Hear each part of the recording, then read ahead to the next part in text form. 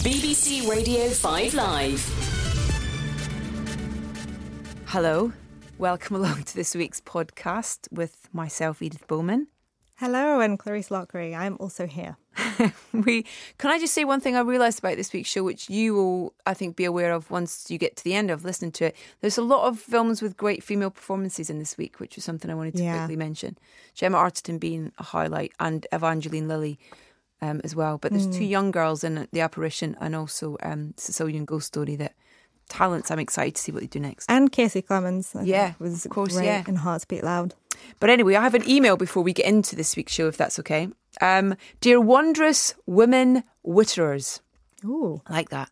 The good lady minister, her indoors, and I went to see two distinctly different films this week, Leave No Trace and Mission Impossible Fallout. Both were engaging and worthwhile works of entertainment in their own rights. But I write about the one that will likely not make its way into this week's top 10, Leave No Trace. While MIF was the epitome of a summer blockbuster, loud, filled with wall-to-wall action and thrilling, LNT was the anti-blockbuster, quiet, subdued and restrained. But wow, did it pack an emotional punch. We found the experience to be subtly powerful, delicately mesmerising and passionately intense.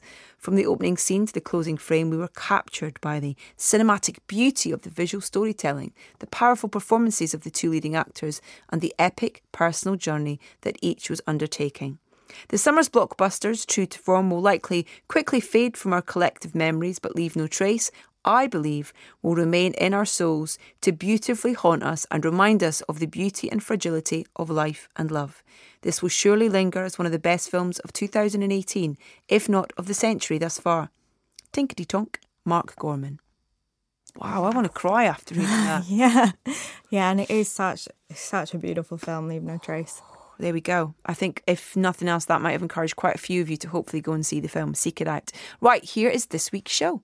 Welcome to the show. It's Clarice and Edith. Yes, we are back again. And for Mark and Simon, and we're with you until 4 o'clock this afternoon with the pretty jam-packed show again. Yeah, and again, a slightly odd mixture of films, but it feels like there's a big sort of adult blockbuster, a big kids movie, and then a sort of jumble of stuff.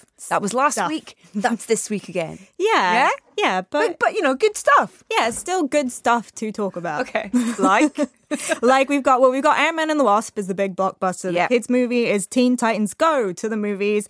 Then the stuff is Damascus Cover, The Escape, Sicilian Ghost Story, The Apparition, and Hearts Beat Loud. I feel bad kind of clumping all under stuff, because there's some really incredible things to talk about in there. So apologies for clumping that all under stuff. We've also got two special guests on the show, Evangeline Lilly and Paul Rudd, talking about Ant-Man and the Wasp. We'll hear from them after 2:30. And if you want to join in with the show, please do get in touch with us in all the usual ways. You can do that on email, which is mail@bbc.co.uk, or you can text us 85058, and you'll also find us on Facebook and on Twitter.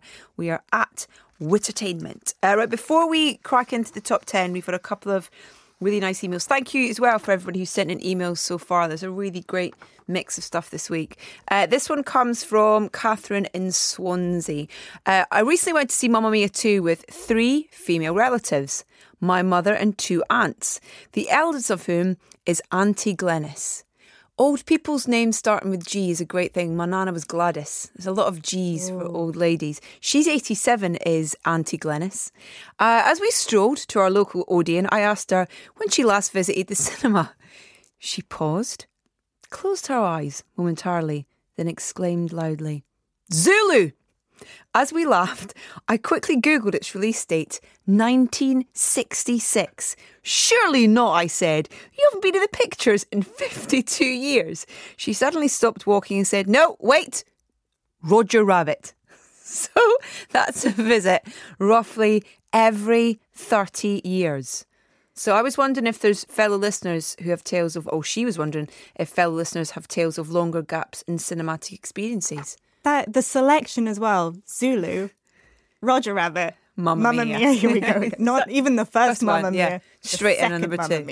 Catherine from Swansea, thank you for that. And please do feel like if you want to answer Catherine's question, if any listeners have tales of longer gaps in cinematic experience.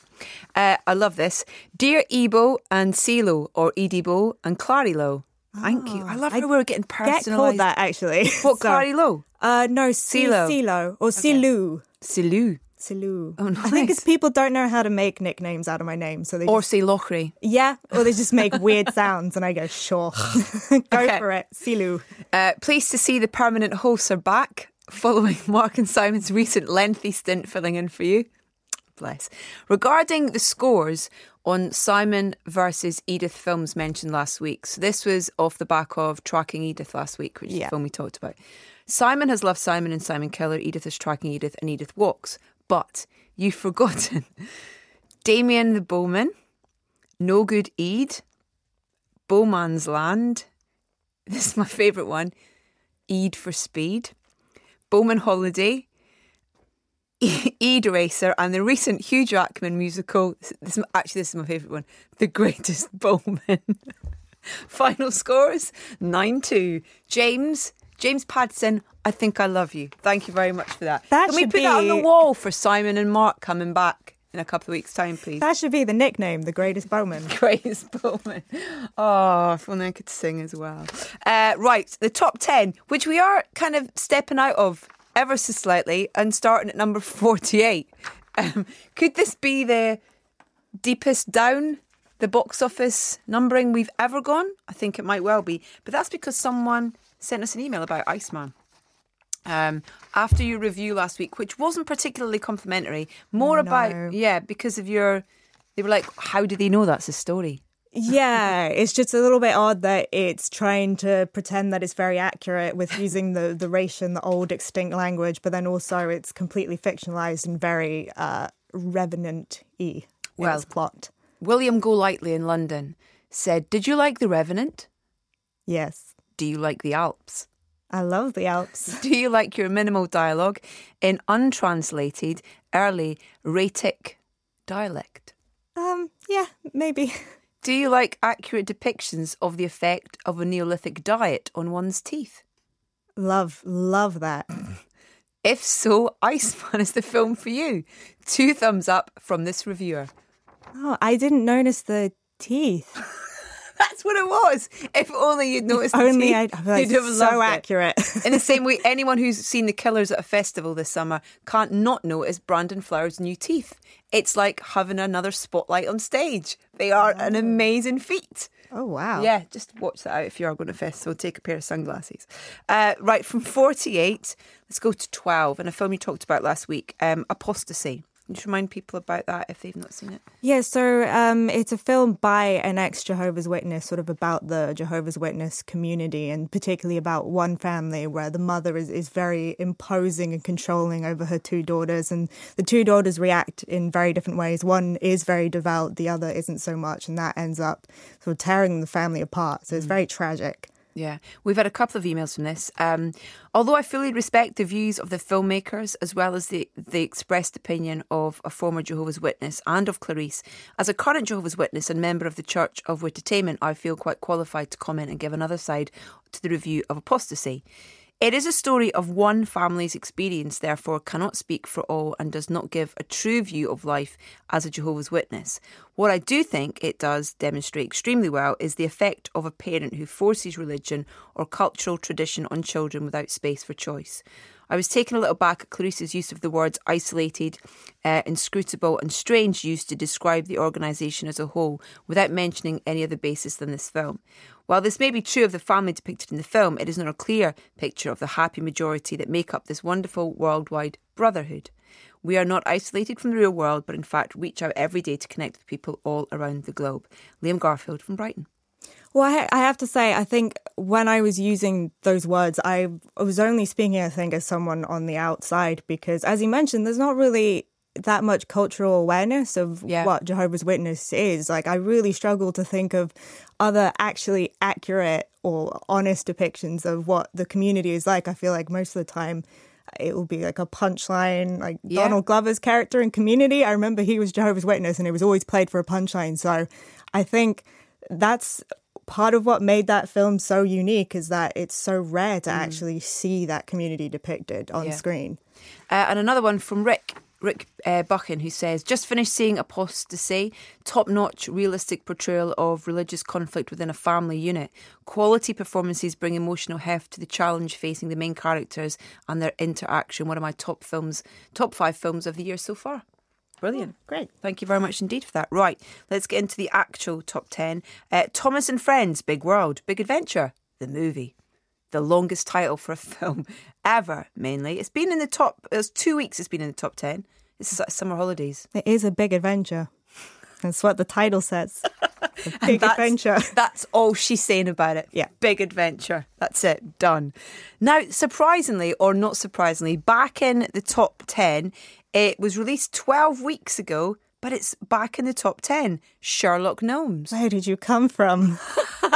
That should be Sherlock Gnomes. Where did you come from? Which I really had to think to remember my experience of this film. And I remember my main takeaway being, for a first introduction to the world of Sherlock Holmes for some Had you kids. not seen Romeo and Juliet? Well, no, for Sherlock Holmes particularly, I feel like you will have a very incorrect impression of what Sherlock Holmes is. Okay. And it reminded me, I don't think this show ever aired in the UK, but Wishbone, and how much better that was at representing literary classics, because it was a show about a dog, and then the dog would dream his experience of all these classic books, and it would be all the Sherlock Holmes stories told accurately, but for kids, through a dog. So this is a ramble, but that's my main takeaway. I just remember thinking, oh, kids will be so confused as to what Sherlock Holmes is if this is the first thing they watch is Sherlock Gnomes. My kids absolutely loved it. We sang along. We had a lot of fun watching this, I have to say. Yeah. And Ocean's 8, which is still in the top 10 after 6 weeks. Does that make it a success, do you think? Yes. Make another one, please. That's what I was just going to ask you. Yeah. Have they said whether they will or not? I don't think they've said anything, but I think it's pretty likely. The chances are high, because also it would be so easy to do another one. They just need to get another big name and boom, you've got a story. Yeah. I hope so. I really hope they do. If you haven't, I know we talked about this last week because someone emailed in about the fact that Mark only ever mentions James Corden when we talk about the film. And we just, by listing those women that are in the film and how much fun they're having, that's kind of what we were trying to get across last week, was just, it's a really fun film. And they really get to play with who they are as stars. Like Cate Blanchett is just the epitome of what you imagine Cate Blanchett to be. Yeah. And it's perfect. Right then, number 7, First Purge, which I still haven't seen actually. Tell me. I think the Purge series is so interesting because it's really played into the political side of it, and it reaches an absolute peak with the first Purge. It finds like the most sort of political source for the entire concept. The one thing I will say is that it pushes those ideas to places that are quite upsetting and quite horrific for what at the end of the day should be a fun Blumhouse movie. So I think they maybe went a little too, there are moments that are just quite really brutal to watch, and it's quite jarring when a lot of the rest of the film is, you know, people running around with bats. That's number 6. Number 7. Number 6, we have Skyscraper, Dwayne "The Rock" Johnson. Which, I mean, everyone loves Dwayne "The Rock" Johnson. But my problem with Skyscraper is that it takes so long to get to the Dwayne "The Rock" Johnsoning of him jumping around and punching things. Yeah. There's this just incredibly lengthy introduction of having to sell you this giant skyscraper hotel that doesn't exist in real life. It makes you're like, yes, I would love to stay here, but it doesn't exist. So why does this first half of the movie, what is it doing? Just on a Dwayne tip, has there been any news of a Moana sequel? I'd love to see a Moana sequel. I don't think so. I've not heard anything. That's a film that didn't do well at the cinema, but it's such a great film. Yeah, Just a tip for me if you've got kids and you're thinking of something fun to watch. We've had a really nice email about Skyscraper actually from Harry, who says, I have just had the delight of watching Skyscraper, the third edition to the Wow. That Wesley dude will never say no to an action movie, will he, franchise? I would like to start by saying that my friend and I only went to view this because we had no other options, with both of us having seen Jurassic World Fallen Kingdom and Incredibles 2. And with Sherlock Gnomes unavailable, yes, we two 14-year-olds were more willing to watch Sherlock Gnomes than this film. I'm happy to say, however, Skyscraper completely matched my expectations, an action movie that fails to follow in the footsteps of predecessors such as Die Hard, which instead becomes a nonsensical movie full of coincidences, inconsistencies and unoriginal characters with barely any depth. The plot of this film was so predictable that me and my friend both managed to work out what was going to happen in the first 20 minutes, including the final action scene itself. I doubt I'd watch it again. I'm in shock that a trilogy was originally planned, but it provided a hilarious experience and could just be passed as an intentional parody of Die Hard. From Harry Threppleton, age 14. There was a trilogy planned. So it would be 3 different skyscrapers or the same skyscraper three times over? Oh my God. Oh, I want to know now. Harry, thank you so much for that brilliant review of the film. Thank you so much indeed. I'd love to know what you thought of Jurassic World, Fallen Kingdom and Incredibles 2, please, as well. So do get in touch with us, Harry, if you are listening. That's number 6. Number 5, Jurassic World, Fallen Kingdom. Kind of wish Harry had sent us one for that as well, because we don't have any correspondence. Yeah, I guess everyone Anything else to say about it? I think it's the right choice of director, but I think they should stop making Jurassic Park movies because I don't think it was meant to be a franchise. Okay. It's a very singular, insulated idea of dinosaurs in park fails, and there's only so far you can go with that. And the franchise is just really straining for new ideas now. Okay, the flip side of that, and a great choice of director with a franchise that we want to see more and more films being made and has just started filming this week, is Star Wars Episode 9. Yes. If you are listening to Clarice and I for the first time, then you won't know that we are possibly 2 of the biggest Star Wars fans in the world. However, my attempt to learn any details about the new film of the Star Wars have not gone as far as Clarice's have. Tell everyone what you asked your dad this week. So my dad is a pilot. He's not professional, but I did text him immediately asking whether he could fly over Pinewood Studios so I could look out of the window and see, I don't know, Daisy Ridley, a tiny Daisy Ridley. The answer was no. He's not allowed to because it's too close to Heathrow. That's the only reason. Otherwise, I would have been there with my camera. J.J. Abrams starting this week then. Very excited about that. Number 4, Hotel Transylvania 3, A Monster Vacation. Thank you, Kevin, for your correspondence. We took our 4 and 2-year-old to see Hotel Transylvania 3, A Monster Vacation. As with most films, when they take an established setup on holiday, my expectations were strictly, well, as long as the kids enjoy it. But you know what? It's perfectly watchable. We all chuckled along throughout, and as the frenetic slapstick Homer, by no means a classic, but more than exceeded expectations, and I'm sure we'll watch it as many times as we have the 2 others. Yeah, I enjoyed it. Yeah, perfectly watchable is such a good descriptor. Yeah. Incredibles 2 is at number 3, which is just, I think, classic. Yeah. I have to say Incredibles isn't my favourite of the Pixar series, but it's Pixar. Okay. Number 2, it's Mamma Mia 2. If we've got time later, we'll get this correspondence in. But number 1, surprise, surprise, Mission Impossible Fallout. I'll do some of the correspondence first because we've had so much about it. Dear summer substitute teachers, I visited my local multiplex with medium to high expectations for MI Full. And they were met. It was ram-packed with the dizzying, palm-shredding action set pieces, twisty-turny plot twists, and even a few art house touches. I'm pretty sure I saw a bit of last year at Marienbad in some of the Paris scenes. Beyond all this, though, I think the movie tells the story of the battle in modern cinema between practical stunts and CGI. In today's film world, CGI has become so good that it's easy to become blasé over action scenes. We assume that the impossible is possible because it's been digitally manipulated. What Fallout does, both on screen and through its promotional interviews, is put Cruise's active involvement front and centre. So we discover it really is just him jumping between buildings, riding motorcycles at the Champs-Elysees and flying, jumping out of helicopters. In these scenes, the camera obsessively finds Cruise's face to ram home the reality.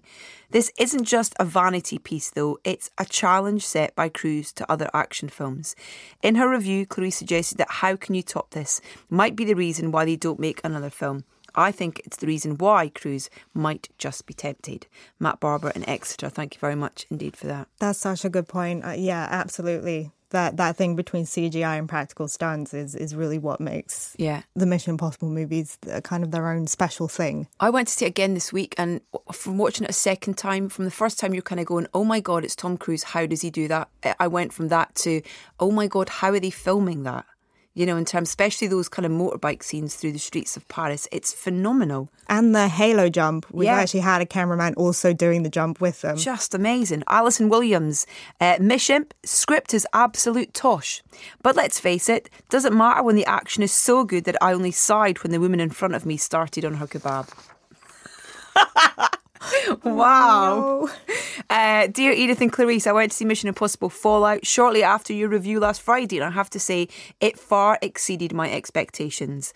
Unlike some of the recent Bond films, it doesn't seem to be suffering from an existentialist crisis. It unashamedly delivers great action and implausible plots, and the audience is happily carried along with it, suspending all disbelief.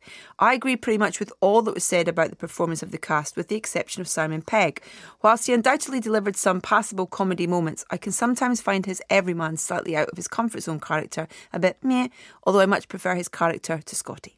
My friend and I followed the tip of covering our eyes during the opening credits, although do wonder whether the bemusement this caused to some of those sitting around us may constitute a new breach of the code. Very much looking forward to Friday's show. John Gleeson in Birmingham, thank you very much indeed for that. One more? Just do another one. Dear delightful summer clergy, saw MI Fallout with my wife a couple of nights ago. Loads of fun. Glamorous foreign capital, spectacular scenery, twisty twists, and Tom Cruise being Tom Cruise. However, last week you read several emails from members of the congregation who warned about spoiler shots in the opening sequence of the film. No! Those of us from the 1970s corner of the church remember that each television episode of Mission Impossible began with the opening theme music, a shot of a burning fuse, and a montage of action clips from the upcoming episode. So I wonder if this sequence is perhaps the filmmakers paying homage to the original. But regardless, just let it wash over you. It's the beginning of a great summery rollercoaster ride. Dave O'Brien, New Brunswick, Canada. I actually covered my husband's eyes this week when we went to the cinema going, don't watch it! And he was like, what are you doing? Get off. Get off me, I want to see this bit. Yeah, I mean, do you want to pick up from just your view of it from last week and what your thoughts were? A few people mentioned some of the stuff you said last week. Can I say Tom Cruise's Swan Lake? Yeah, you can. Yeah. Because that was an amazing much my overall takeaway. I think I very much agree with what everyone's saying, you know, the quality of the action here and as well, especially how it's filmed. There is such a visual coherence to what is happening, you know, where everyone is at every single moment. And that is rare, I feel, for a lot of action movies today, where it's just the CGI blur. And I think that's often why people sort of tap out, is because they just don't know what's going on. Yep. Aidan Powley, age 12, has sent us an email about it. He says, I really enjoyed Mission Impossible. I felt it balanced emotional power with epic action. Its plot was simple, but I felt it was solid, fun action movie, perfect for summer. Brilliant. Perfect. Aidan Powley, you're 12 and you're writing reviews like that. You're amazing. Thank you very much indeed for that. It's Clarice Lockery and Edith Bowman in for Simon and Mark on 5 Live. Ant-Man and the Wasp is out this week, and we'll find out what Clarice and some of you think of it shortly. But first, I had the pleasure of chatting to two of the film's stars, Evangeline Lilly and Paul Rudd. That conversation follows this clip. Is that my desk? Yeah. What? Why do I have such a small desk? Well, because you weren't there when we were choosing desks. You snooze, you lose. Well, I was under house arrest. Yeah. You know what? This isn't even a desk. This is garbage. You found this outside amongst garbage. I got it at a rummage sale. So you save money on my desk? Guys! Hope, please. We need to focus, all right? We got to find that lab already. Jeez. That was a clip from Ant-Man and the Wasp. It's my absolute pleasure to welcome the stars of the film, Evangeline, Lilly and Paul Rudd. Welcome. Thanks for being here, guys. Thank you. For having us. Can I say massive congratulations on the film, because I absolutely loved it. There's a real warmth to it, there's real humour to it, and yeah, it was a joy to watch, so thank you. Oh, well, thank you very much. Glad that you felt that way. I would like to hear from you guys, just to kind of set up the film for our listeners. We had to deal with the events of Civil War because we hadn't really checked in with either one of our characters since then. And when we start, I'm under house arrest because, for those that aren't familiar, in Civil War, I went away to fight with a bunch of Avengers, and I took the Ant-Man suit. I didn't tell Hank Pym or Hope, and I went on my own. I got in trouble. I got caught. And so they're not very pleased with me. We're not talking. And Not pleased at all. And I've got a couple days left of house arrest, and I am just wanting to be a dad. I want to go the straight and narrow. I'm about to start my own business with Michael Peña's character Luis and our other cohorts, and I think I'm kind of done with this business. Hope, take it away. In the meantime, Hope and Hank are now being hunted by the FBI because of the Sokovia Accords. The FBI want to secure their tech under the new laws, and they're on the run. They're on the lam, which adds only fuel to their frustrations with Scott. And on the lam, because, of course, in Ant-Man, the first Ant-Man film, Scott Lang goes into the quantum realm and manages to somehow come back. A seed has been planted that maybe it's possible that Janet Van Dyne, Hope's mother and Hank's wife, who was lost to the quantum realm when Hope was 8 years old, might still be there and might be able to be found and might be able to be brought back. And that has been their sole and solitary focus for 2 years. Family is really at the heart of everyone's story, really, in the film. And it's told with such heart and humour, I think, as well. I really want to take my kids to see it. I've got a 10-year-old and a 5-year-old boy. My one slight concern is that my 5-year-old is a hoarder.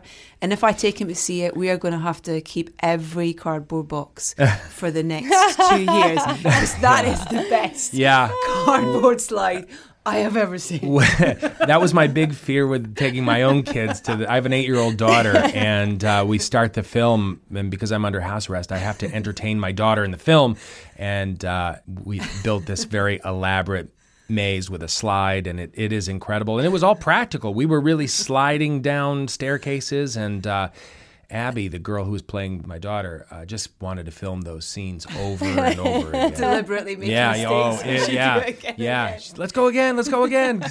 It really was fun.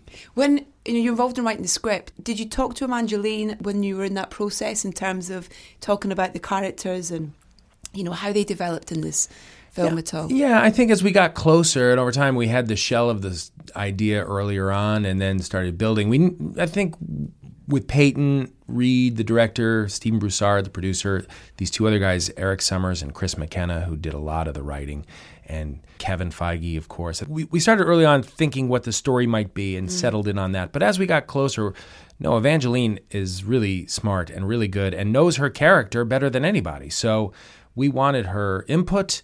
And I don't know, what do you think? I mean, we all kind of worked on it collaboratively, I think. While we were shooting. Certainly as we got closer. There were a lot of discussions. And while we shoot, I mean, we were also writing. We don't have a script and then start filming and it's locked and sealed. We just don't change it. It's not like that at all. We're always coming up with new ideas or rewriting dialogue or changing things and trying new things while filming. So everyone has a say. Is there a real freedom on set and when you're filming for certain characters to riff and improvise? I mean, there's two particular that for me, when you watch it, just kind of like Michael Peña. I mean, I could watch him for hours. I think he's fantastic. And there's a couple of scenes where you just feel like, it's him. He's on a roll and he's kind of going for it. Well, a lot of it is written, but we also want to leave room. Certainly with Michael. I mean, he's so funny. But I think Michael didn't. Peyton has, I think depending on the character and what they're doing, Peyton has very clear ideas of what it is that he wants. I think that sometimes we'll, improvise or change things around. But I think a lot of it is written too. So Paul always has ideas. He always has ideas. He's always thinking. He never stops thinking in a scene. You can just see the wheels turning all the time. And the wheel is, what's my line? I'm just gonna make one up. I don't remember it. Yeah, right. And also the physicality of some of the comedy and things as well is brilliant. Like in the scene, I don't want to give anything away, but there's a scene where Scott isn't himself, shall we say? Mm-hmm. And it's so, I don't know how you managed to kind of keep a straight face or get a take that was... I didn't. Okay. I blew it all the time. Well, I will. Yeah, let's just say that there's a moment where it's almost as if another character is speaking through me. Yeah. Nice. Like I almost know what another character might say in a certain situation. And so we kept referring to it as the all of me scene.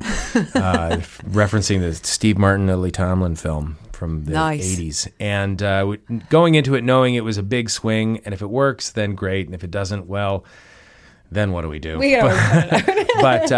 But it was a very funny and odd scene to shoot. I think we were all amazed at how well it turned out. It did feel weird doing it. It felt very bizarre. But it works because of you, and it works because of Michael. Honestly, I mean, I really believe that to be true. You need those two sides of it, don't you? Totally. You need the reality and the emotional truth of the situation to be kind of the thing that carries it. Yeah. It's so great to have another brilliant female superhero character out there, and thank you for bringing her to life so brilliantly as well. Thank you. Did you find out about the equal billing by email? Is that right? Yeah, I did.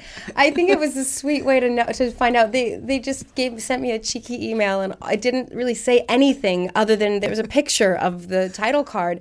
And because no meal was made out of the sort of roll up to like, guess what? Like, here, look at this. For a minute, it didn't even occur to me there was anything unique or special. I was just like, oh, okay, cool. There's our title card. Why are they sending me the title card? It took a minute. And then I think it was literally 2 days later that the penny dropped. I went, oh my God. Oh, like that's why and it became, a moment. And then I was very honored and very excited. And at the time, I still didn't know that Marvel had made 20 films without putting a female superhero in the title. So I don't think, although I was excited, I don't think I quite knew the extent to which that was kind of a big deal and a big moment. And then since I've been doing press, people have asked me about it so much. Yeah. And it's really become apparent to me just how lucky I am to be in this role and in this movie and in this moment. There's so much on the script and stuff, but, so much of you is behind bringing her to life and how she moves and how she reacts and stuff on screen. And the preparation for that was that fun side of it as well. It's particularly going from the first film to this as well, because there's a change there as well. It was the most challenging side of the preparation. I think people initially, ask like, oh, how is it? Did you have to work out really hard? Did you have to train really hard? And I'm always saying the hardest part actually was marrying the hope from the first film to the hope in the second film, because there was such an enormous emotional shift that had happened through the healing that went on between her and Hank in the first film, that I wanted it to be visibly apparent that she was a different person, that she was a new woman, she had grown, she had healed, she was in a better place in her life. And, that was specific to Hope. But then for the Wasp, I had very specific ideas of how I wanted her to come across. And I really, really wanted to honor the original comic books. And in the original comic books, Janet was a fashion designer. The Wasp was a fashion designer. And she would change her costume with her mood. I mean, she was constantly changing them. And she moved in very, very elegant, graceful, feminine ways. And she was also very sexualized, as most of the female superheroes were in the original comic books. And I wanted to hang on to all of that grace and elegance and femininity while also removing the sexualization of the character. And that was a unique challenge to figure that balance out. Peyton Reed is such a fan of women and such a fan of the original comic books that he was a fantastic ally and sounding board in figuring out what was the right tone to strike with her. Yeah. And having Michelle Pfeiffer there as well, I remember watching Catwoman and kind of going, yes. Awesome. I know you're nodding your head there as well, Paul. Oh, yeah. And it was just like, it was a revelation as a kind of little girl going, this is a cool chick on camera kicking butt. So having her there as well. She was my icon when I was a little girl. I was freaking out when they cast Michelle for this role because she was, I mean, I think as a little girl, you don't know what you're connecting to necessarily, but as an adult woman, I can look back and see, oh, you were connecting to the fact that women tend to be told you get to be either powerful and respected and formidable or sexy and beautiful and desirable. And she just owned all of that. She was everything. And as a little girl, you see that and realize, oh, I can be everything. I can be all of it. And if she can, then I can. And she was just everything. She was perfect. And I was so when we did the first Ant-Man, and I read the role of Janet Van Dyne, I said to Peyton, if you ever cast that, please make it Michelle Pfeiffer. We always talked about, later on, even on the first Ant-Man, we were thinking about if we did another one, what might that story be? And I think we zeroed in on exploring this role even back then, and Michelle Pfeiffer was always the person that we would say, well, in an ideal world, it would be great if we could find somebody like Michelle Pfeiffer. And lo and behold, we made the movie and we actually got Michelle Pfeiffer. Wow. So, Are you thinking about the third one now? There are certain things that inevitably we'll think about or discuss, but not at any length because we just don't know whether or not that's in the cards. Marvel is pretty good at keeping their cards close to their chest. So good at it. Yeah, and so I think we're excited at the idea of maybe doing it, but right now we're just focusing on this one coming out and dealing with this, and we'll see. What's the piece of merch of yourself that's excited you the most? I don't know if it qualifies as merch, but we have an amusement park ride that's being built. What? For me, it was honestly a Lego piece. I love that little Lego piece. An entire amusement park. That's incredible. Lego is like the coolest merch piece for sure. And then the amusement park ride topped it. I was like, okay, wait, this is crazy. That's like huge up for the rest of your life. What about a Lego amusement park ride? Yeah. It is that thing that we know that you're in the next Avengers film because, well, IMDb says you are. And everything online is true. Everyone knows that. Everyone knows that. But it is that thing where, I mean, I guess you guys are guessing as well in terms of where these films are going and how it ends. Like we are, like fans are. Or you're not, you're like that. There's some things, well, there were some things that I had to know about based on working on the script for this one, such as Infinity War. I knew what was going to happen. It's pressure to know these things. Well, you've got kids as well. Who always ask me, by the way, my son says, before Ant-Man and the Wasp was coming out, he would say, so what's it about? Who's, what's going to happen? And then even with Avengers, he said, well, what was going to happen? And I said, I'm not going to tell you. I can't tell you. And he would say, I'm not going to tell anybody. He's 13, by the way. Yeah. Well, if you're not going to say anything, then all right, I'll tell you. But it is a weird and stressful position to be in sometimes to hold on to these government secrets. Well, listen, thank you for your time today and congratulations on the film. Again, great to chat to you. Thanks, guys. It's been a pleasure. Evangeline, Lilly and Paul Rudd talking about Ant-Man and the Wasp. Yeah, there was a whole panic when she said that of kind of, Paul was kind of looking at her going almost like, you shouldn't have said that. You shouldn't have said that about the ride. Yeah, because that is news to, I'm a big Disneyland person. My ears went, wait, what? Okay, we'll book your tickets for 2019 for Disneyland Hong Kong because that's where it's going to be. Okay, I'll pack my bags now. I'm ready. Right, tell us what you think of the film. Right, so Ant-Man and the Wasp, very much the soothing balm for everyone recovering from Avengers Infinity War, and it very much feels like Marvel has made the safest move here, knowing that anything following Infinity War was going to be doomed to feel insubstantial.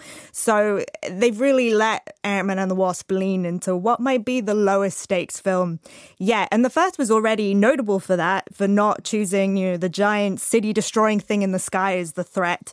But I think this one very much earns the title of the caper of the MCU, the Marvel Cinematic Universe. And so we are catching up with Paul Rudd's Scott Lang, our man of ants, during his 2-year house arrest, which was part of a plea deal for breaking the Sokovia Accords when he ran off to fight with the Avengers during Captain America's Civil War. But 3 days before his house arrest is up, the original owner of the suit, Michael Douglas's Hank Pym, and Hope Van Dyne, played by Evangeline Lilly, kidnap him, hoping that he will be be the key to rescuing Hope's mother, Janet Van Dyne, played by Michelle Pfeiffer, from somewhere called the Quantum Realm, where she's been stuck since 1987 when a mission went wrong. Very much the tone is pretty consistent with the first one. It has director Peyton Reed returning here, but there is a little bit of a looser, breezier feel to it. I think Peyton Reed really allowed to lean more into his comedy background. You know, he's directed the likes of Bring It On and Down with Love, Bring It On, a classic. And I don't know whether that's to do with the fact that on the first one he was brought in rather last minute to replace Edgar Wright, or whether it's just to do with the fact that Marvel directors do seem to be getting more creative freedom or increasing creative freedom with these movies. But I do think we'll be able to look back on this film and say that it was one of the best big studio comedies because it is extremely funny. Yeah. There are sequences here that feel much more like a Paul Rudd movie than they do like a Marvel film, and he's really allowed to be the lovable goofball that we all expect him to be. There's a montage of him during his house arrest where he's, you know, doing solo karaoke and crying over The Fault in Our Stars. And there's also a whole storyline of him outsmarting the FBI agent assigned to his case, played by Randall Park, who is an actor who I think just has the most incredible comic timing. Yeah. And then there's also his whole sort of pack of sidekicks played by Michael Pena, T.I., and David Dastmalchian, who they have their entire comedic side storylines involving truth serum. And even the action set pieces get to have fun. They're using that Alice in Wonderland style logic of shrinking things down and blowing things up all the time. So really well done. Yeah, you have like a Pez candy suddenly becomes a weapon. And so, you know, it's allowed to make it feel a little distinctive in that way. But I think the one thing is when the film starts to get serious is where it loses its shine a little bit, because I do think this is one of those films where it feels the burden of having to do so much narrative work for the future of the MCU films. And I think it's a downside of a lot of Marvel films. And I think here it's also very aware of its place in the universe, in this huge, complicated universe. So it spends so much time explaining the internal logic of the quantum realm. And it just ends up in these long, rambling science explanations. And I felt like walking out of this film, every other word I heard was the word quantum. It was like, But they make a joke about that as well. Yeah, Paul Rudd makes a joke about it, but I feel like mentioning the problem doesn't absolve you of the problem. It just felt like the lines of dialogue were, let's reboot the quantum charge in the quantum machine, and then we can quantize the quantum entanglement to the quantinthian level. What's your problem with science, Claire? That might work. Maybe I just have a problem with science. I don't know, but I think it becomes a real problem when you get to the motivations of the villain, Ghost, played by Hannah John Kamen, who does have specific quantum-related reasons to be angry at our heroes. And those reasons actually do call into question how much of a villain she really is. Yeah. But the film is so focused on explaining all the quantum stuff that there's actually not that much room for nuance. You know, it's not like Black Panther when he had so much room to actually explore that villain and his motivations. Is he good? Is he bad? Is it the right choice, the wrong choice? And it's a shame because I think that was a really great performance. And I think another great performance is Evangeline Lilly, who I know she was saying about how important it is to have the first female superhero in the title of a Marvel film, but it doesn't really feel like she co-owns this. It feels still very much to me like an Ant-Man film. She definitely has a beefier role than the last one, but it just still feels like the Ant-Man show. And it is a great, fun show, but it does also feel that burden of being in the MCU. Okay. Well, let's hear what our listeners have got to say about it. We got loads, actually. Dear Sunny Subs, I'm writing to you from the beautiful city of Cape Town in South Africa, where I have had the rare treat of seeing a movie long before you all in the UK. The movie can be summed up in one delightful word: joyful. I know this seems an odd description for a film about miniature superheroes battling in interdimensional realms, but that is exactly what Ant-Man and the Wasp has given me. Joy! As a huge Marvel fan, IT engineer him indoors and I wait with bated breath for every new Marvel superhero film, and I've loved all of them. What sets this film apart is that it embraces the fun and adventure of superhero powers. So many of these films deal in the issues of saving the world, or more often universe from certain darkness or destruction. Ant-Man and the Wasp makes us care about the fate of an ant or the movements of a Pez dispenser. It makes the action smaller and somehow increases enjoyment and relatability. What I love about this film is that it builds on the first Ant-Man offering, gives us more time to enjoy these fun characters and explore the implications of their powers. I love seeing all manner of items getting bigger and smaller and seeing how these heroes use everyday objects as well as the awesome skill of everyday ants to pack a serious punch against their foes. Ant-Man and the Wasp gave me everything I wanted and needed, a huge smile and a sense of childlike delight. I cannot rave enough about this film and will rank it with Guardians of the Galaxy 1 and 2 as one of my favourite superhero films of all time. P.S. Stay for the end credit sequence. No matter how full your bladder is or who shuffles past you, totally worth it. Thank you very much, Shay Funtorda, for that. That's a great email. Hello, substitute superhero duos. Last night, me and my best friend went to see Ant-Man and the Wasp in a pleasantly cool Dutch theatre. I would put the previous film high up on my list of favourite superhero movies. So obviously, the sequel had something to live up to. While it did get off to a little bit of a wobbly start, I'm glad to say that after about 10 minutes, the movie got its hook into me and landed me like a fish. Just like its predecessor, Ant and Wasp keeps the stakes rather low and personal, staying far away from the universe-threatening plots of other Marvel movies and leaving plenty of room for hilarious banter, clever visual gags involving objects and people changing sizes. Speaking of which, the special effects are spectacular.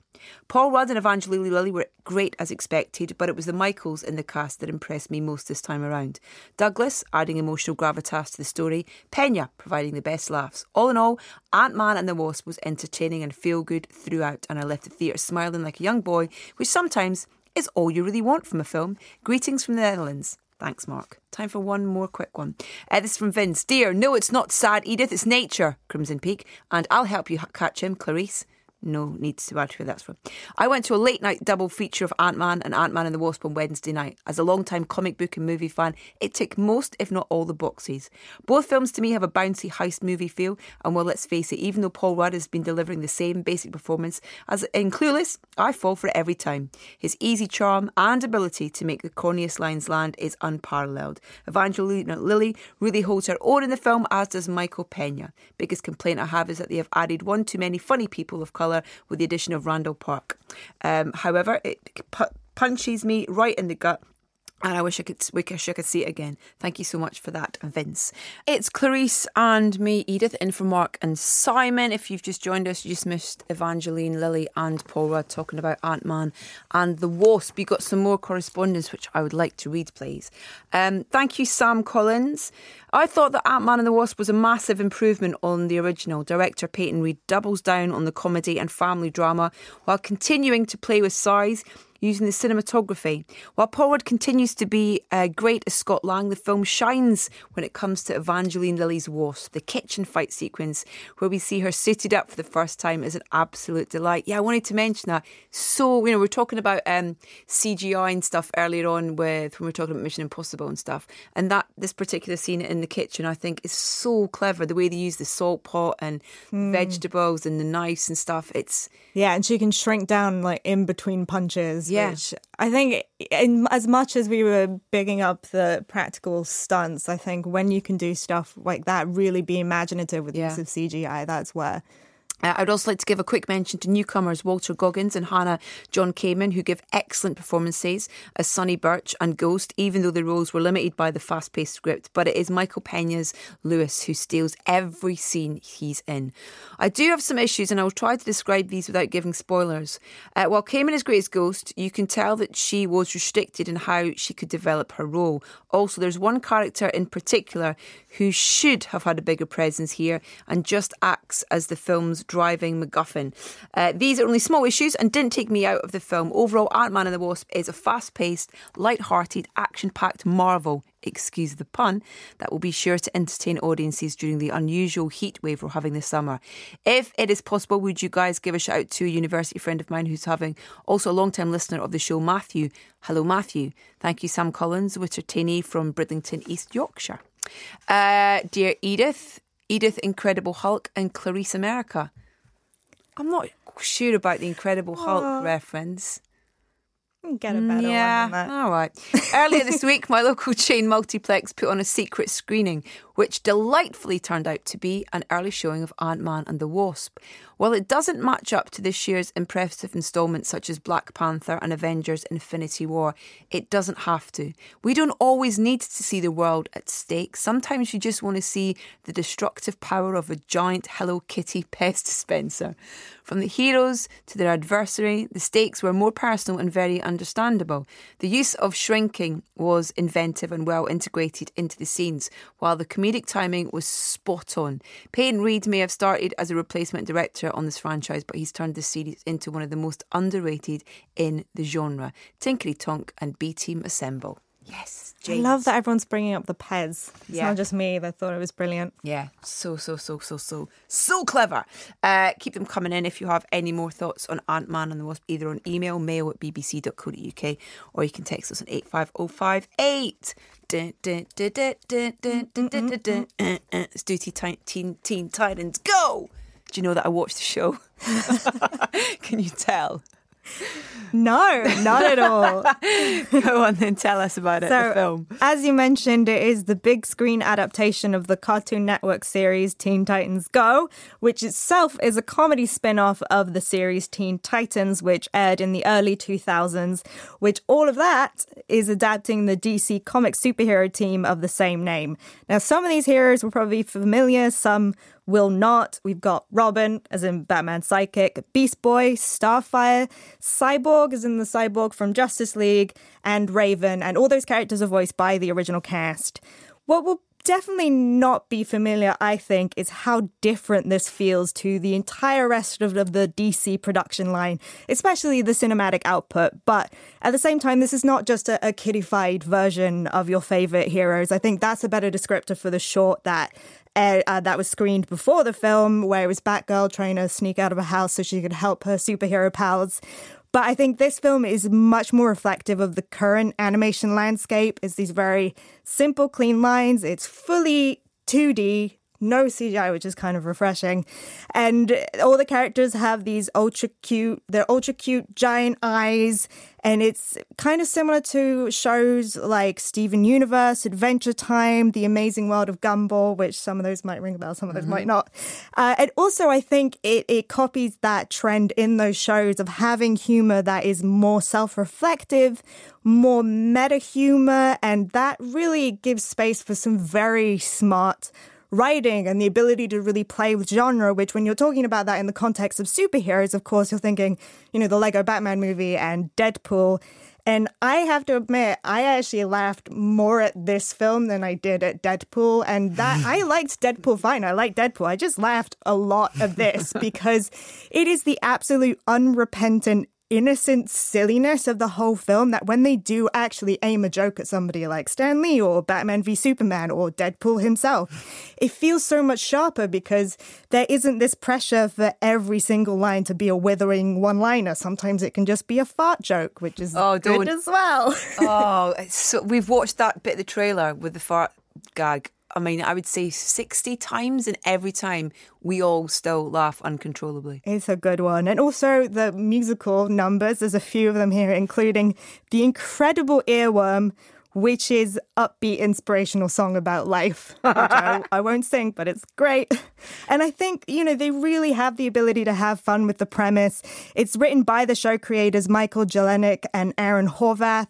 It's directed by Horvath and Peter Ryder Michael. And the entire conceit of the film is a joke itself because the Teen Titans are frustrated because every single superhero is getting their own movie except them. Even Alfred, the butler to Batman, is getting his own gritty franchise. I saw a poster somewhere in that film for something called Aquamanatee, which I don't think is a real character, but Aquamanatee. And they would start to wonder, is having your own movie, is that what makes you a hero? Does it mean that they're not good enough? Maybe it's their lack of an arch nemesis, and so they start hunting down Slade, voiced by Will Arnett, partially because he has such a great name for saying in a dramatic voice, like Slade. So we have a clip of that. Deadpool? Deadpool? What? I'm not Deadpool. I thought Deadpool was a good guy. Why does everybody think I'm Deadpool? You got them guns. And the swords. Yeah, well, lots of people have guns and swords, okay? Nah, I'm pretty sure you're Deadpool. Look into the camera and say something inappropriate. Oh, I'm not Deadpool. I am the greatest, most feared, most nefarious, most ultimate supervillain the world has ever seen. I am Slade.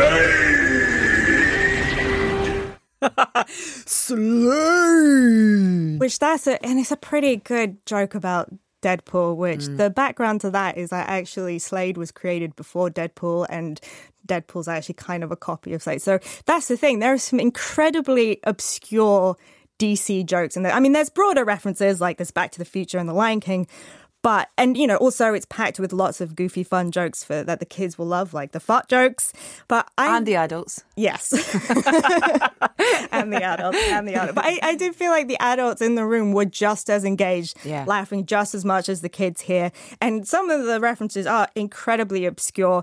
There's the challenges of the unknown. I've never heard of them, but I think they are real.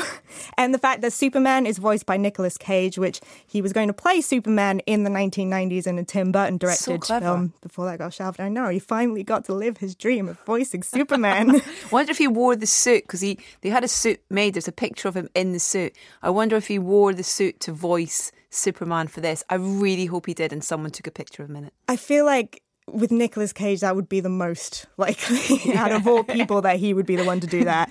So I do think for a film that is expanding on what are 11-minute episodes, it is so impressive how much they managed to pack in here, both for adults and kids, and I had a blast.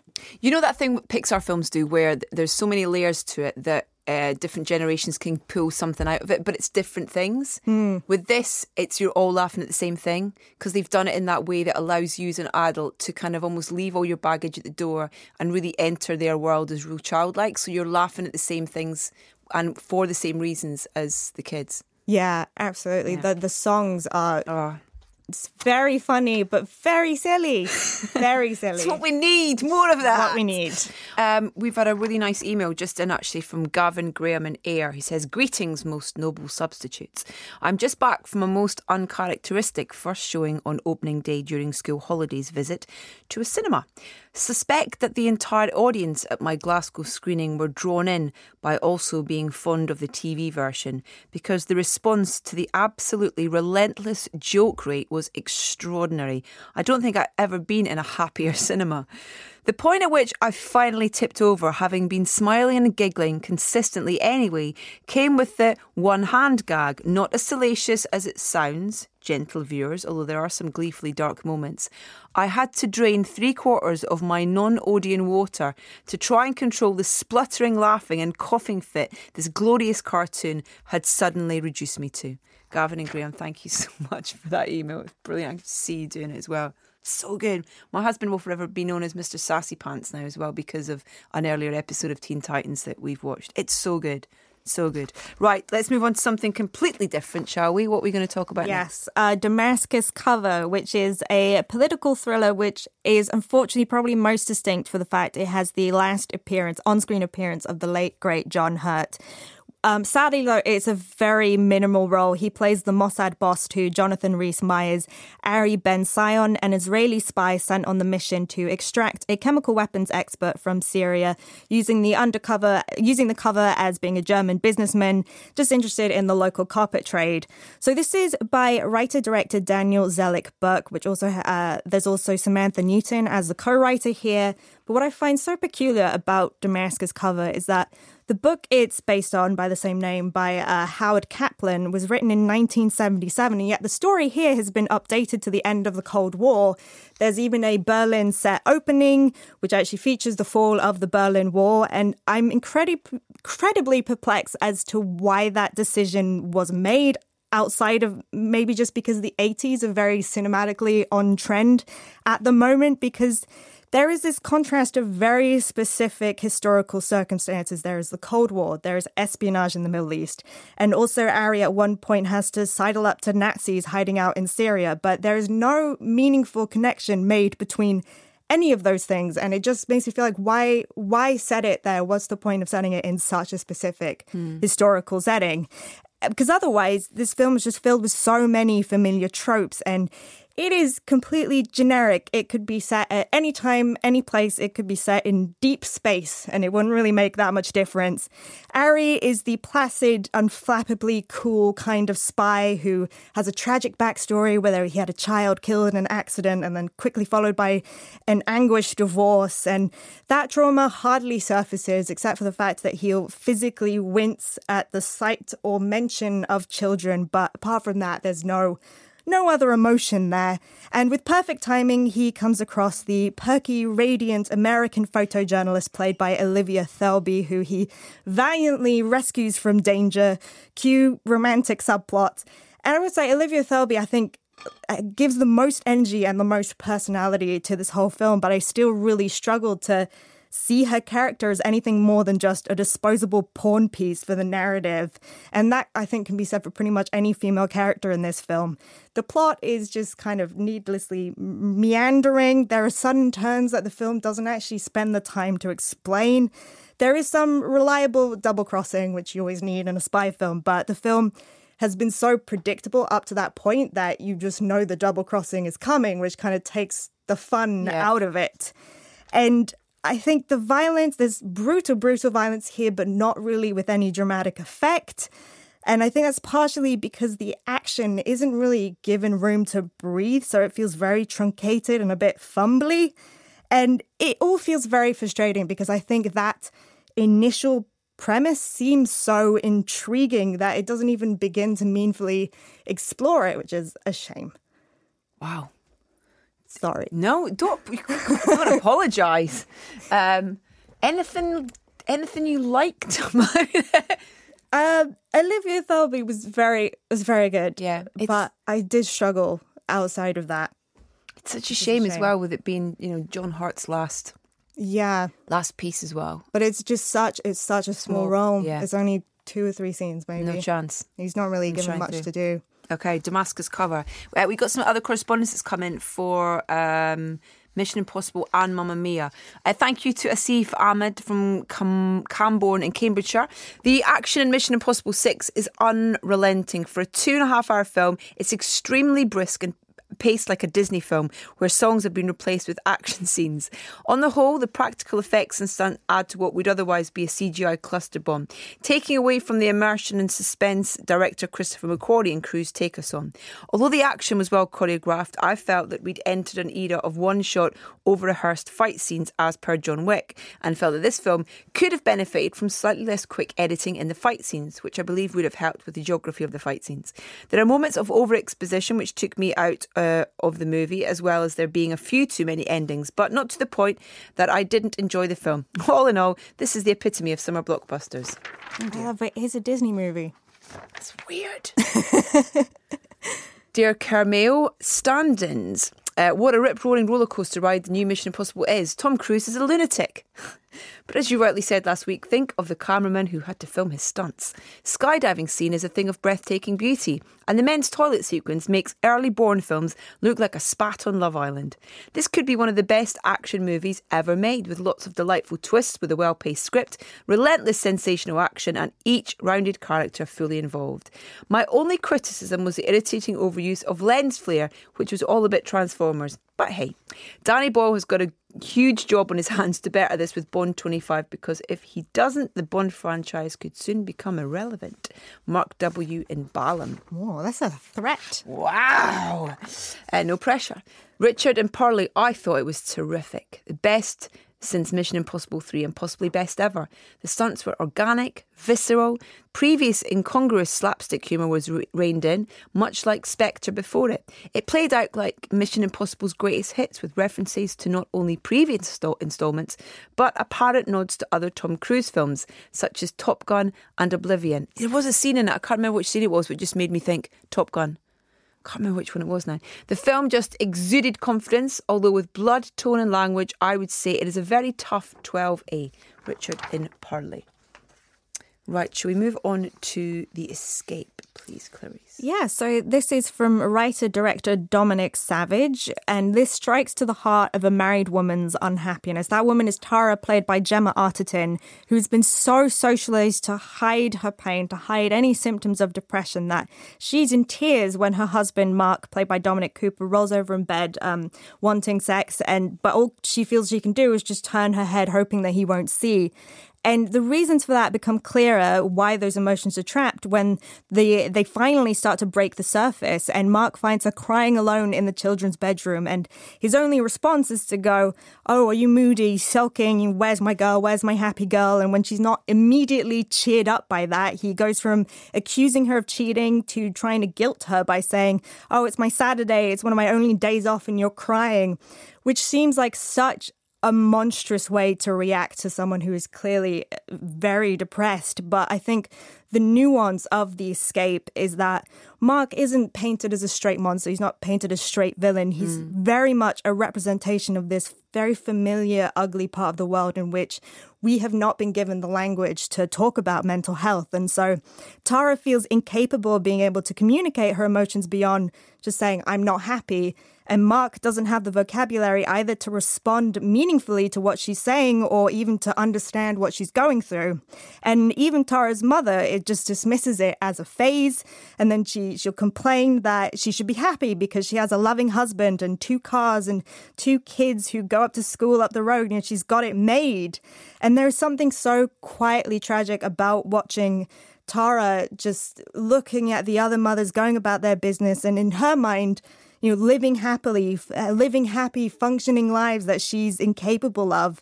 And so she feels so distant from her own life and what's expected of her, to the point that she tells her husband that she no longer cares if the kids get fed or go to school. It's like she's completely shutting down. And so we have a clip of that scene, actually.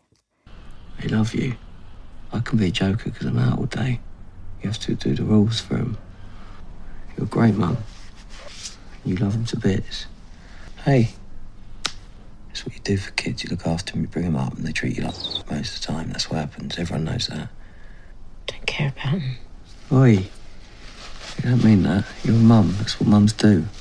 Don't care if they don't finish their dinner. Don't care if they fall Oi, over. oi. Don't care. Don't care if they go to school, if they don't go to school. What are you talking about? Stop it. But I make myself care, make myself do it, and make myself be funny. All right. And happy, silly. All right. Like you. I think they hate me. Shut up. I think they can feel what's going on. All right. This has got to stop now. And so this film is called The Escape, and Tara does yearn to be free of that claustrophobia. She's never meeting new people. She's cycling through the same routines.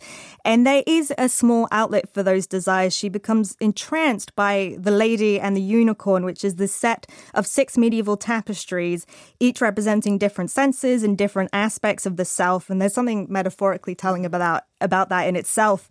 And so she wants to go on an art course, which her husband kind of scoffs at. But there's also something which is drawing her to Paris, where those tapestries are displayed, that lingering little promise of freedom.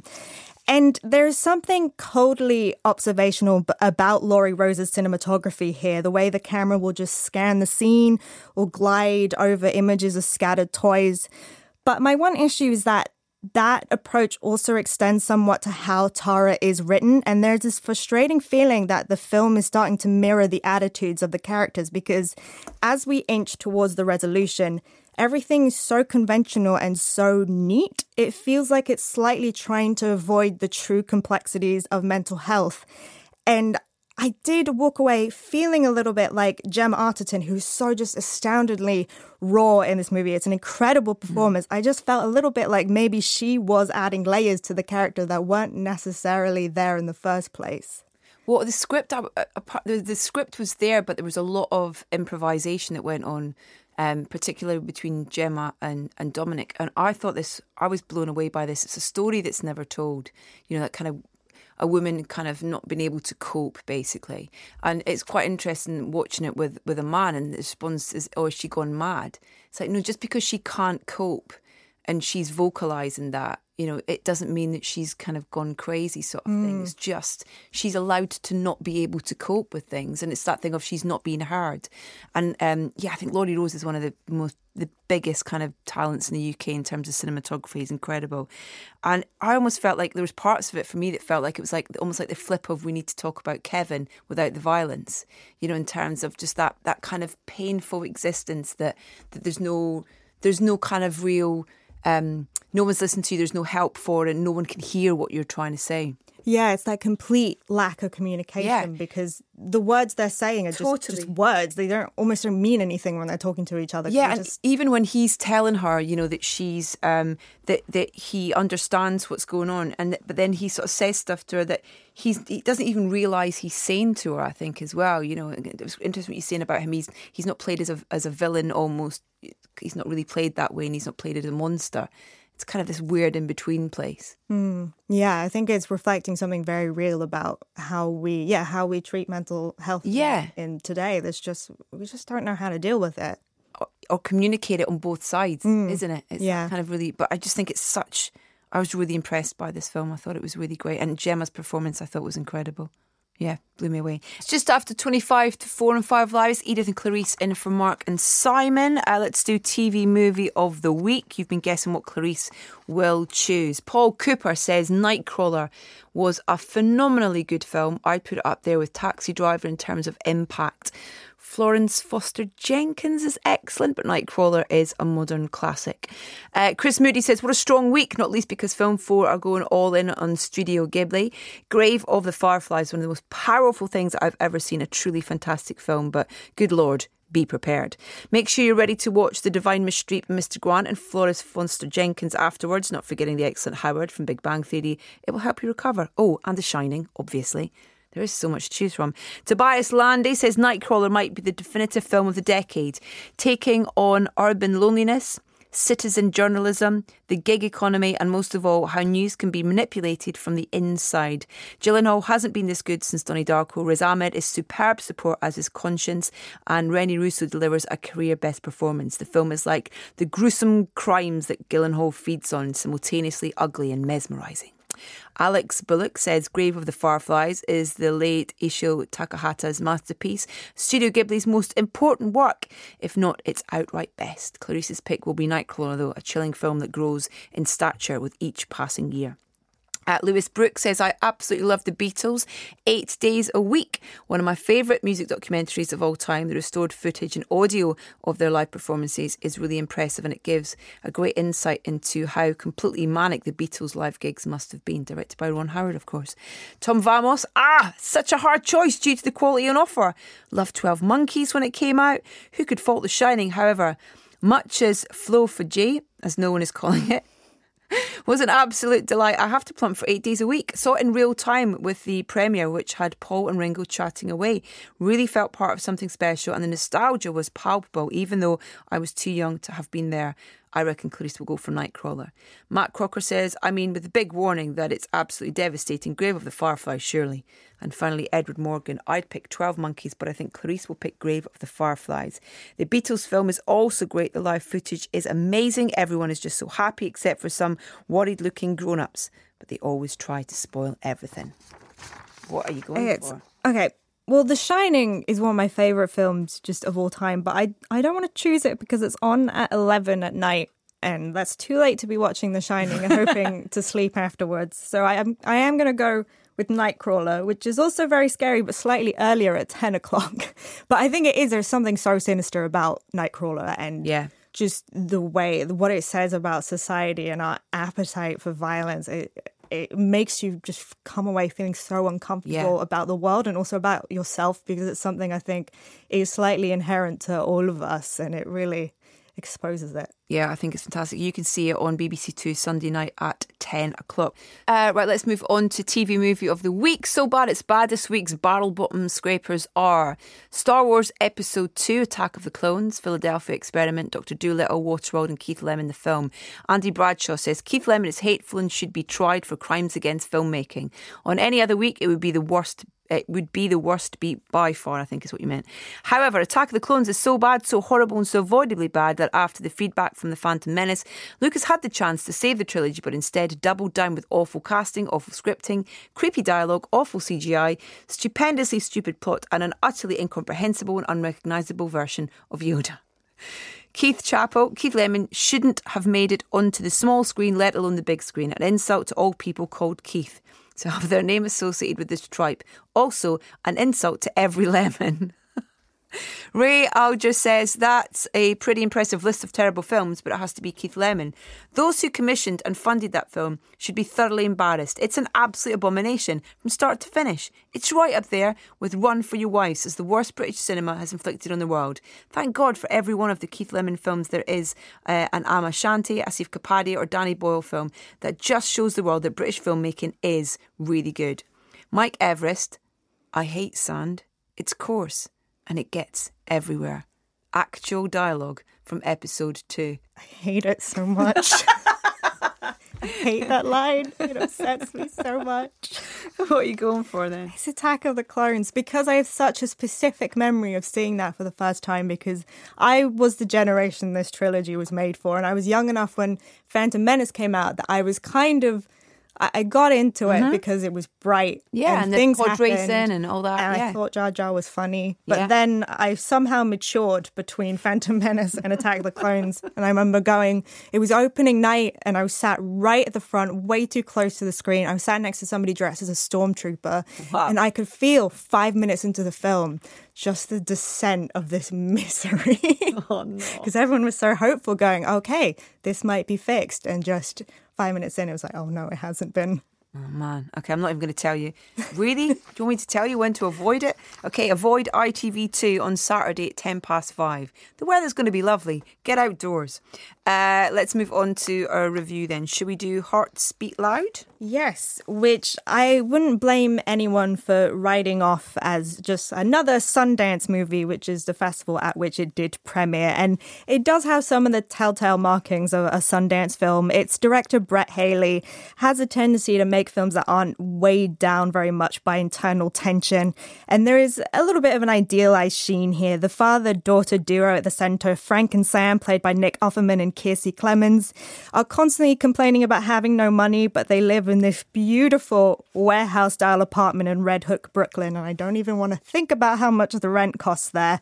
But as much as potentially trope-filled as this film might initially seem, I think it really does surpass expectations. This is a small little gem of a film because particularly it's so honest about how messy transitional periods can be, that we don't live in Hannah Montana world where your choice is either being a pop star or riding horses on the farm. I'm sorry, that's a reference to a very specific film.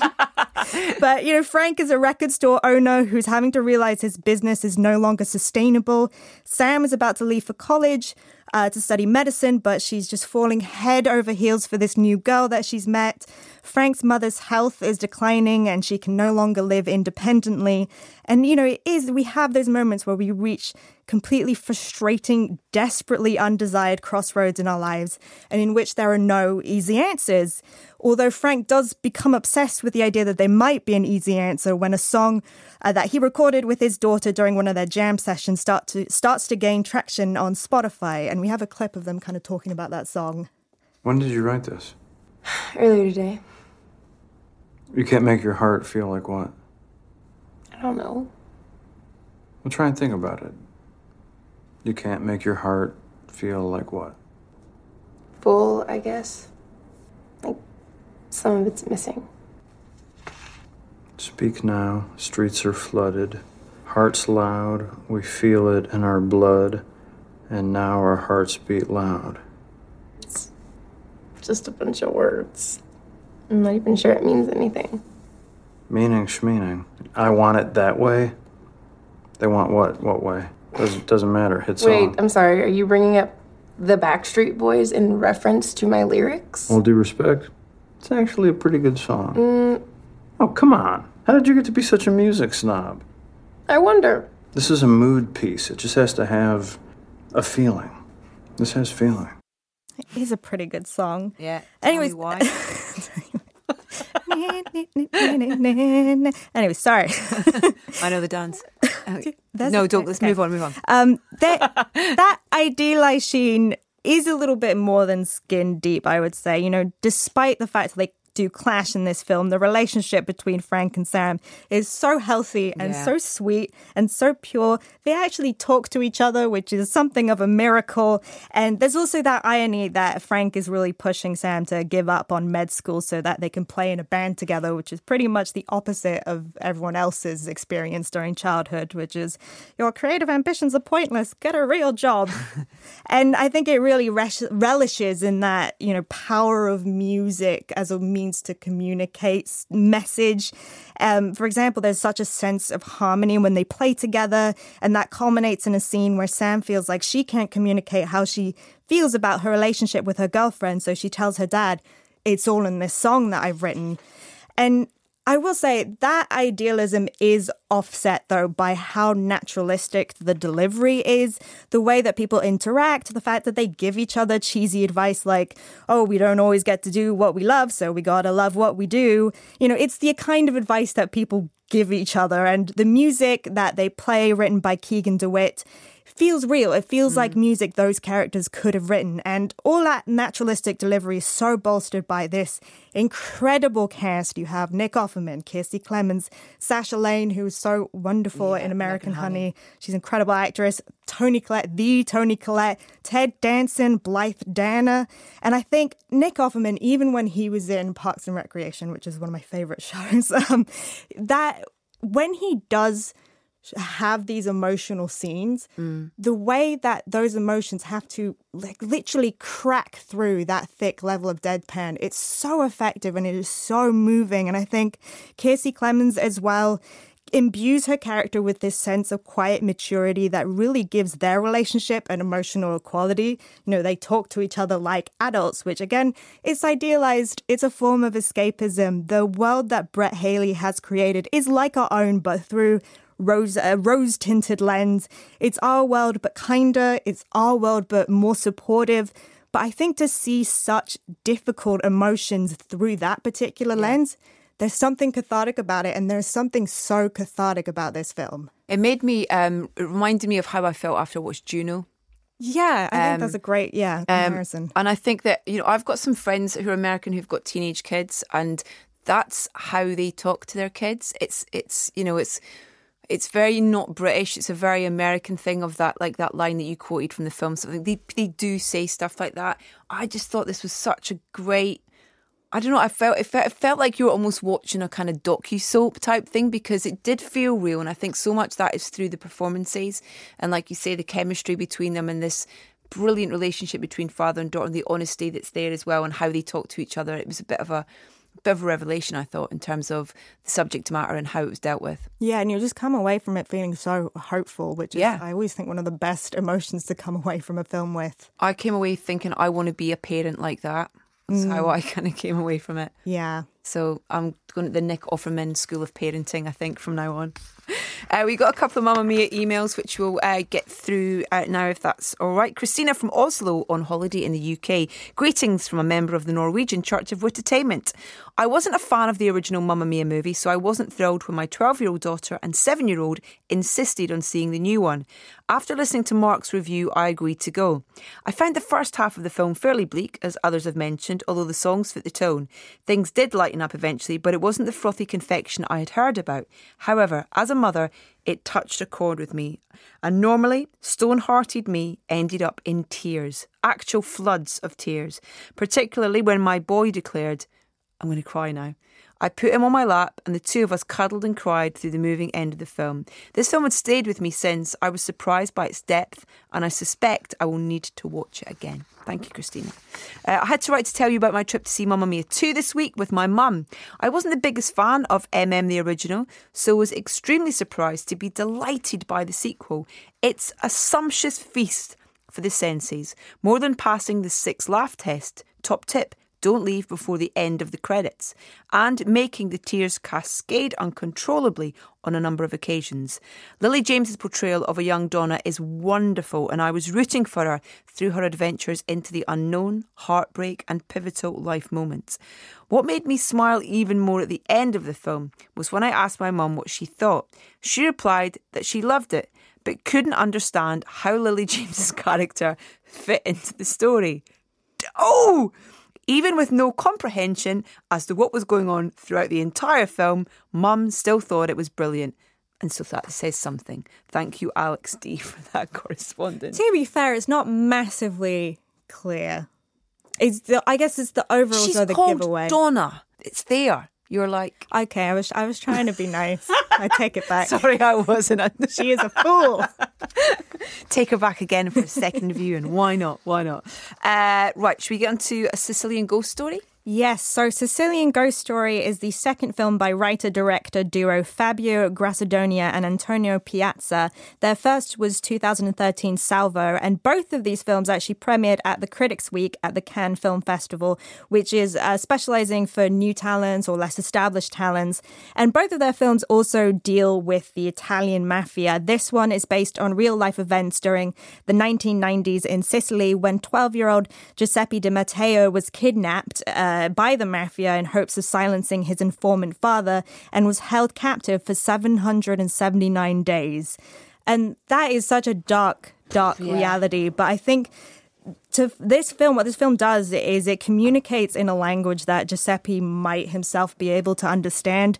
This could easily have been a somber meditation on the brutal reality of how the mafia protects itself, but instead it's fictionalized partially through his eyes, but mainly through the eyes of Luna, played by Julia Jedlikowska, who is the love-struck classmate of his, determined to find out the truth about his disappearance.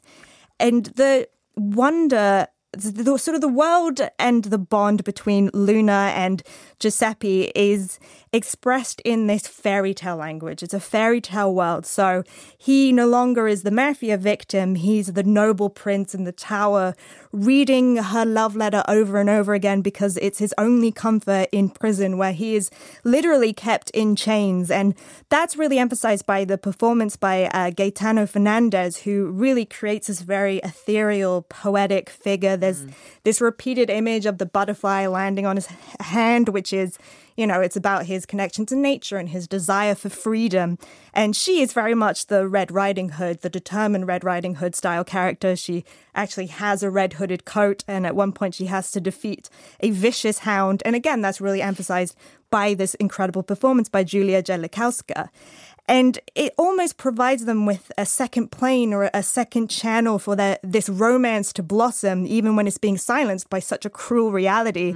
And I think it's wonderfully evoked by the cinematographer Luca Bagazzi, who manages to find these very sunny, idyllic ways to frame their time together, but also uses low-angle shots and distorted lens to create a dreamscape for Luna to drift through, because there are dream sequences in this, but the transition towards them is so negligible that it only really becomes a dream sequence when you stop believing in the reality of it, which is interesting. And I think it's a world that exists so beyond the understanding of adults, and Luna's rebelliousness, her increasing alienation, comes from this fury because she just doesn't comprehend how every single adult around her can react to Giuseppe's disappearance with such disinterest or scorn. And that's very much a fairy tale kind of attitude. But also it's a fairly pointed commentary on how local communities do have a tendency to turn their gaze away from the actions of the mafia,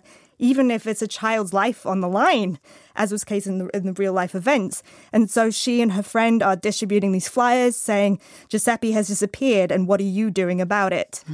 And I will say, I think at times the film gives a little too much concession to the sweetness, to the childlike perspective, but I think there's something still so mesmerizing about how you can tell such a dark story through this completely contrasting language. Yeah, I thought there was amazing use of music as well, especially from those kind of dream sequences and how they almost kind of sort of really manipulated the music to bring you back into sort of real life. Really cleverly done. Yeah. I really enjoyed it.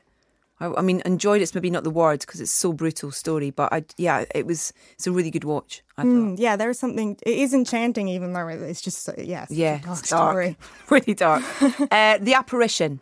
Yes. So The Apparition, or L'Apparition, comes from two huge names in French cinema, director Xavier Giannoli and star Vincent Lindon, who won Best Actor at Cannes in 2015 for The Measure of a Man. Here he plays Jacques, a journalist who is sent by the Vatican to investigate these alleged apparitions of the Virgin Mary as seen by the 16-year-old girl Anna, played by Galatea Bellugi, in a small town in the French Alps. The church is naturally suspicious because historically, apparitions attract an immense amount of publicity, and that's no different here. Essentially, a tourism industry has erupted around Anna. There are pilgrims traveling from halfway across the globe to visit the site or just to see Anna herself, who now has this kind of celebrity status. And so Jacques comes in as the token rational man. He's the atheist surrounded by this crack team of experts, psychologists, a theologist, and he is very carefully, methodically walking through the procedures set out by the church to verify the sincerity of this claim. Anna herself is repeatedly interrogated, and the priests who are cultivating her fame, they have their pants combed through for any cracks in their piousness or any hint they'd be willing to betray their religion for monetary gain. And there's a lot of money to be made here because Anna's face is being put on banners and candles. There are visitors coming by the coachload. And Anna is very much made to look the saintly part. She's always looking with her eyes up to God. But at the same time, she's very clearly uncomfortable and almost bewildered by seeing her experiences so commercialized. Being interviewed for her own website, having to choose photos for the commemorative program. It seems like she'd much rather just work with the nuns in the convent. And so this sets up a real dilemma for Jacques because as an atheist, he's having to face this incredibly hypocritical, exploitative form of religion. But that's, at the same time, can you really look this teenage girl in the eyes and accuse her of lying? And also, what seems like kind of a procedural investigation complicates a little bit with what Jacques has only recently suffered. And what I found so intriguing about The Apparition is that so much of this story is told through these very subtle visual clues. And so the film opens on him setting down a bloodstained camera, and that it cuts to him boarding a military plane with a single coffin. And so even before a single word has been spoken, you understand what's happened. And that's that his colleague was killed in front of his eyes. So he's carrying the burden of PTSD and also this painful ringing in his ear because of the proximity to the explosion. And Vincent Lindon just gives this absolutely weary, anguished performance, and that guilt becomes a phantom hanging over the investigation, and his path to rationality starts to waver, and he's searching for, objective truth becomes more and more desperate. So I was very much mesmerized by that. Yeah, mesmerized is exactly the word I was going to use. I really, she was great as well, the young girl in it. I thought she was fantastic. This has been a Something Else production for BBC 5 Live. Clarice, movie of the week. Hearts Beats Loud. All right, thanks for listening. Sanjeev Bhaskar, Robbie Collin will be here next Friday. Two special guests, Denzel Washington talking about The Equalizer. That's one guest actually. Next on 5 Live, it's Drive with Callum and Tony. You know what you need? You need an upbeat, inspirational song about life. Are you feeling down? Like you just can't do it today? I can see your frown, but it's all gonna be okay. So believe in yourself, there's no giving up. The power's inside, yeah, that's what's up. It's the kick in the pants, you need it. The song will open up your eyes. It's the feeling you can't be defeated. It's an 80s song with simply vibes, and you know it's super. The groove is sounding. Yeah, now I'm feeling. It's an upbeat, inspirational song about life. I feel like I can do anything. Oh, I can't wait to download the entire soundtrack for Teen Titans Go. I've already watched that clip on YouTube several times. Partially because the joke it ends on is very good and also quite dark. There we go, from Teen Titans Go. Right, shall we do DVD of the week?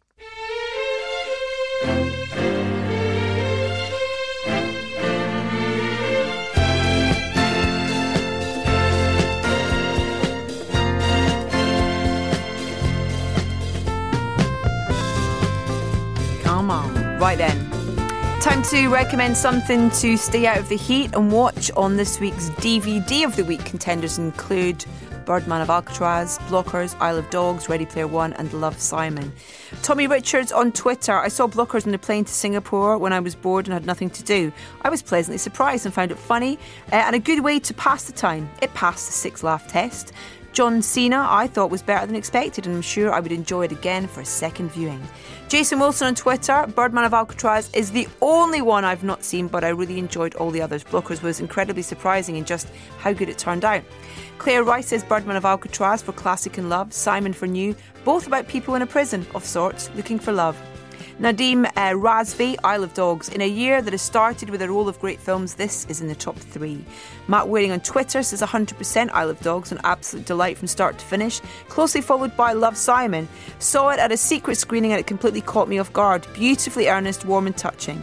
Robert Carson, all pretty ace films, but I adored Love, Simon. Funny, charming and beautiful.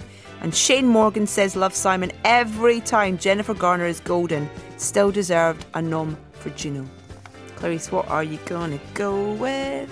I think Love, Simon, because I feel like that is a film that's really going to stand the test of time because of, I think, just how, if you see how it's been affecting people, you know, it just feels so fresh to have that kind of story, even though it is a typical Hollywood story, to actually have it, you know, about a gay protagonist having the typical teen romance. It feels like an important milestone. And it's also just a great movie to watch. I think we were doing the show when it came out in cinemas, weren't we? Yeah. And there we go. Love, Simon, out on DVD. Right, we got a couple of Mission Impossible Fallout emails that we didn't get to, so I'm going to do them now. Hello, Bechdel test winners. I finally had some me time on a rowing machine and managed to listen to last week's amazing show. Is that enough sucking up? Yeah. And after watching Mission Impossible Monday, was pleased to hear your review and others agreeing with my thoughts. At one point near the end, I mentally stepped away from the film and took a moment to really consider just how good it was. Usually, this is a response reserved only for bad films, with good ones being considered for their IMDb rating afterwards. But this film just didn't put a foot wrong, even if TC did, which drew an audible gasp from an entire cinema at that scene. What surprised me was the negative reception to the opening titles. I loved them. I love title sequences as an editor. They're purely to be appreciated for what they are. They want you to see them. They are pure moving art. They want you to marvel at how well they're put together, and their purpose is to drive giddy excitement by showing what will happen rather than spoil. 5 seconds after it was over, I couldn't tell you one memorable shot in it. I was ready for the film. I'm going to adopt this editing style for everything I do from now on. Currently editing a series about farming. This could be interesting. Hope today's show goes well. John Steventon. I think it did. Yeah, I think the show was fun, actually. And then from Steve Sloman, who says, Dear Super Spies, you were right. Fallout was everything you could hope for in a summer blockbuster. My only issue with last week's review was saying it really didn't matter if you had seen the previous film. Fallout is a direct sequel to Rogue Nation. 2 of the main characters were introduced in Rogue Nation, and the film deals partly with the fallout of the relationship super spy Ethan Hunt has with them. If you want to enjoy Fallout at its full potential, by recommendation, watch Rogue Nation first. Cheers. Thanks, Steve.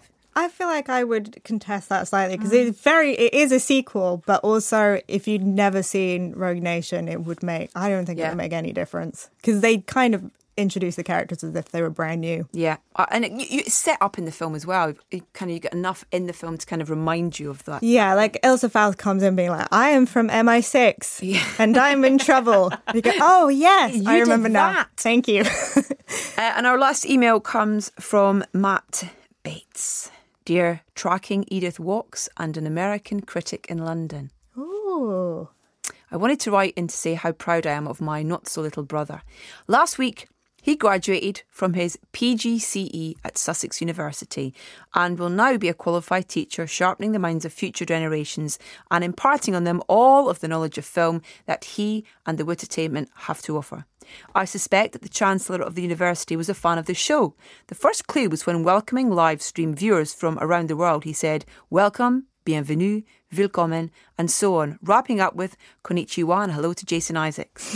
He ended his speech with the words of the late Queen Mother, tinkety tonk old fruit, and down with the Nazis. And I'm told when my brother received his degree and said hello to Jason Isaacs, the Chancellor replied enthusiastically, a fellow Wittertany.